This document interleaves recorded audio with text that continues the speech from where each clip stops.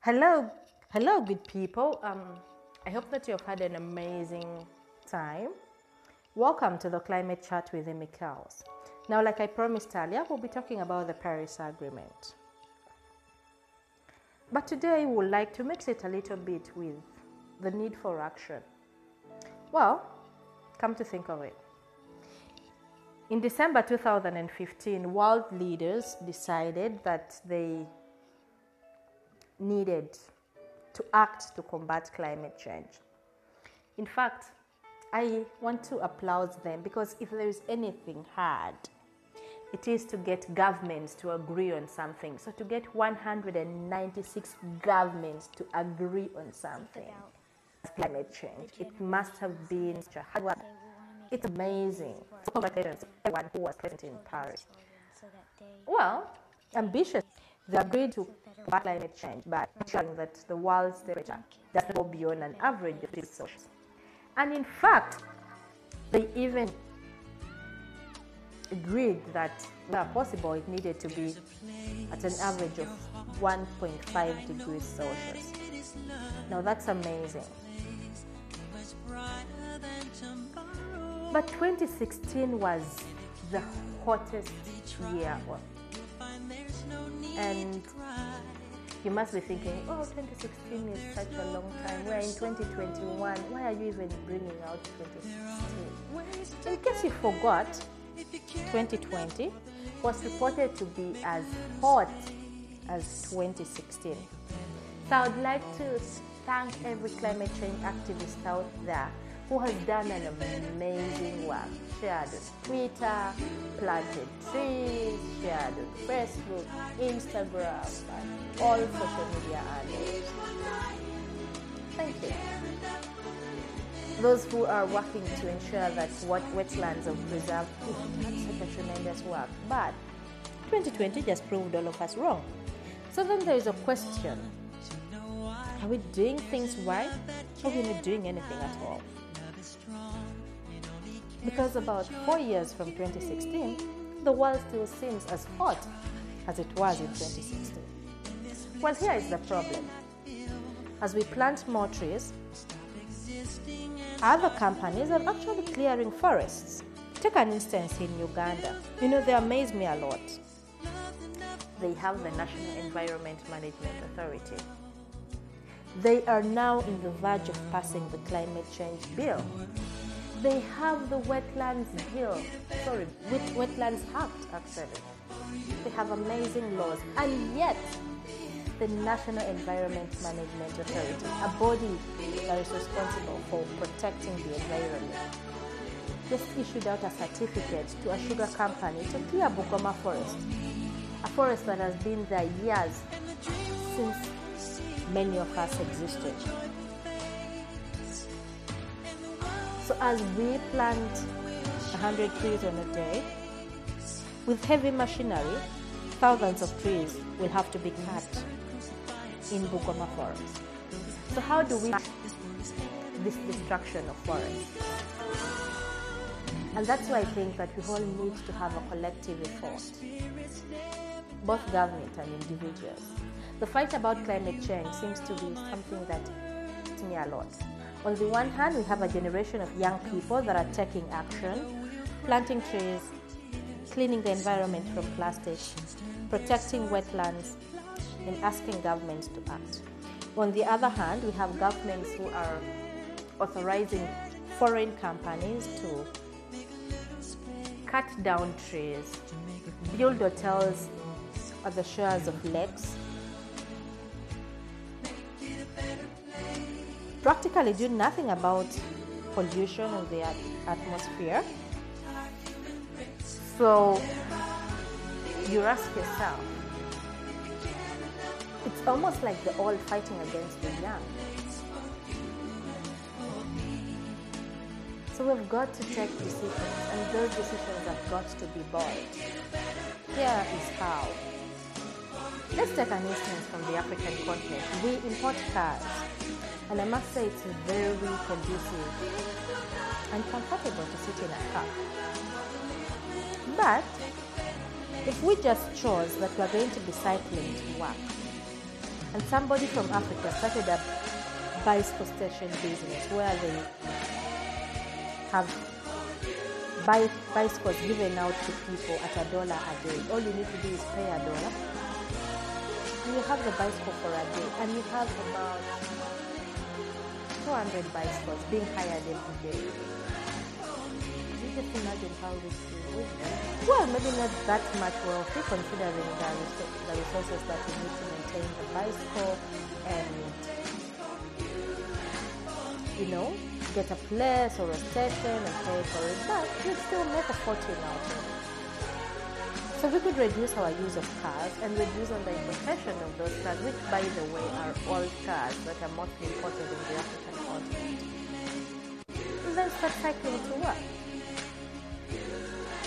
Uganda, for instance, has about 78% of its population as young people, and so they still have the energy to cycle.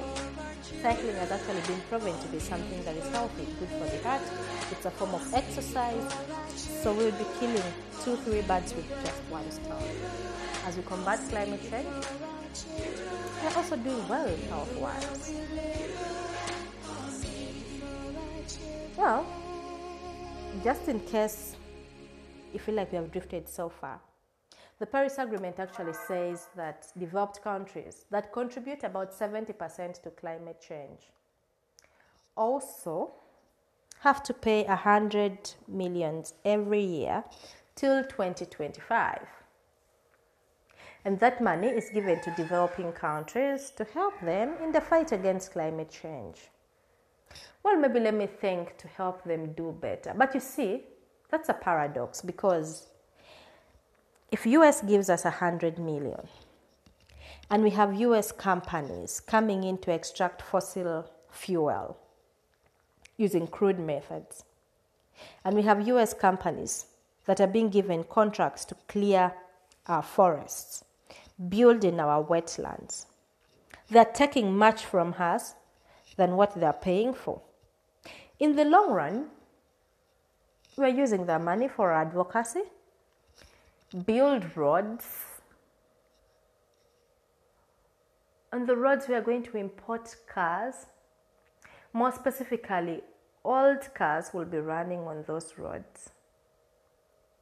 And then in case we want a good holiday and we can afford, we'll have to fly to New York, Texas, or somewhere. And just by flying to those countries, we're destroying the environment, actually. And airline companies are mostly owned by developed countries or companies that come from there. So the 100 million thing is just more of 0.1% competing with over 20%. You know how the math works. Things will never tally up. So it's time that we got real. And worked together as a generation. Here is how. There is a problem. Young people are taking action to combat climate change around the world. We're leading strikes, we're planting trees, we're cleaning wetlands, and we're advocating for governments to do better. Our governments, on the other hand, have passed good laws, established ministries, departments, and agencies that are supposed to be working around combating climate change. In fact, Uganda, for instance, has the climate change bill that is to be passed. But when an investor comes into the country with a lot of money, we don't hesitate to give out Bugoma forests. We don't hesitate to establish another hydropower plant in Bujagali Dam or Karuma Falls Dam, just anything like that. So what happens? As the world is combating COVID and fighting to end COVID, Uganda was struggling with not only COVID, but also flooding of lakes, rivers, and water bodies. And in fact, people that stayed around Lake Victoria suffered the most. So it's time that we decided what we need to do. Let's make it easy for young people. Because you see, They will not be held back for so long. At some point, they will rise. Our future is in our hands, and we can do better. Let's learn to say no to investments that destroy the ecosystem. Let's learn to say no to people that do not open and establish climate smart and climate friendly businesses. And let's promote eco-friendly entrepreneurships. The ideas are so many here in Africa, Asia, Europe, America, and any other part of the world where you're listening to me from. Most importantly, let's not do it as individuals only. Let's do it as a generation. And when I say a generation, I mean individuals,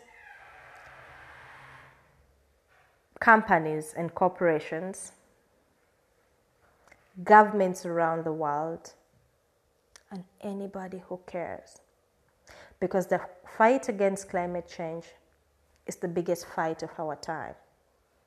And I think that if me and you hold hands together, we'll form the strongest chain. And we'll defeat this crisis. We're left with good years to the end of the SDGs 2030, that's about 9 years. And if all of us could plant about 100 trees a year, who would restore back our forests? If we could just keep about 2 meters or 3 meters from the water bodies, guess what? The ecosystem has the ability to repair itself. We wouldn't need to do a lot. Because if only we respected nature, then it would restore itself. And I think 9 years, a lot will have been done. Catch me next time as I talk about the very first article of the Paris Agreement and what can be done to make it actualized. I hope you enjoyed your time. Thank you for sticking with me to the end. Until next time, from me to you, I love you.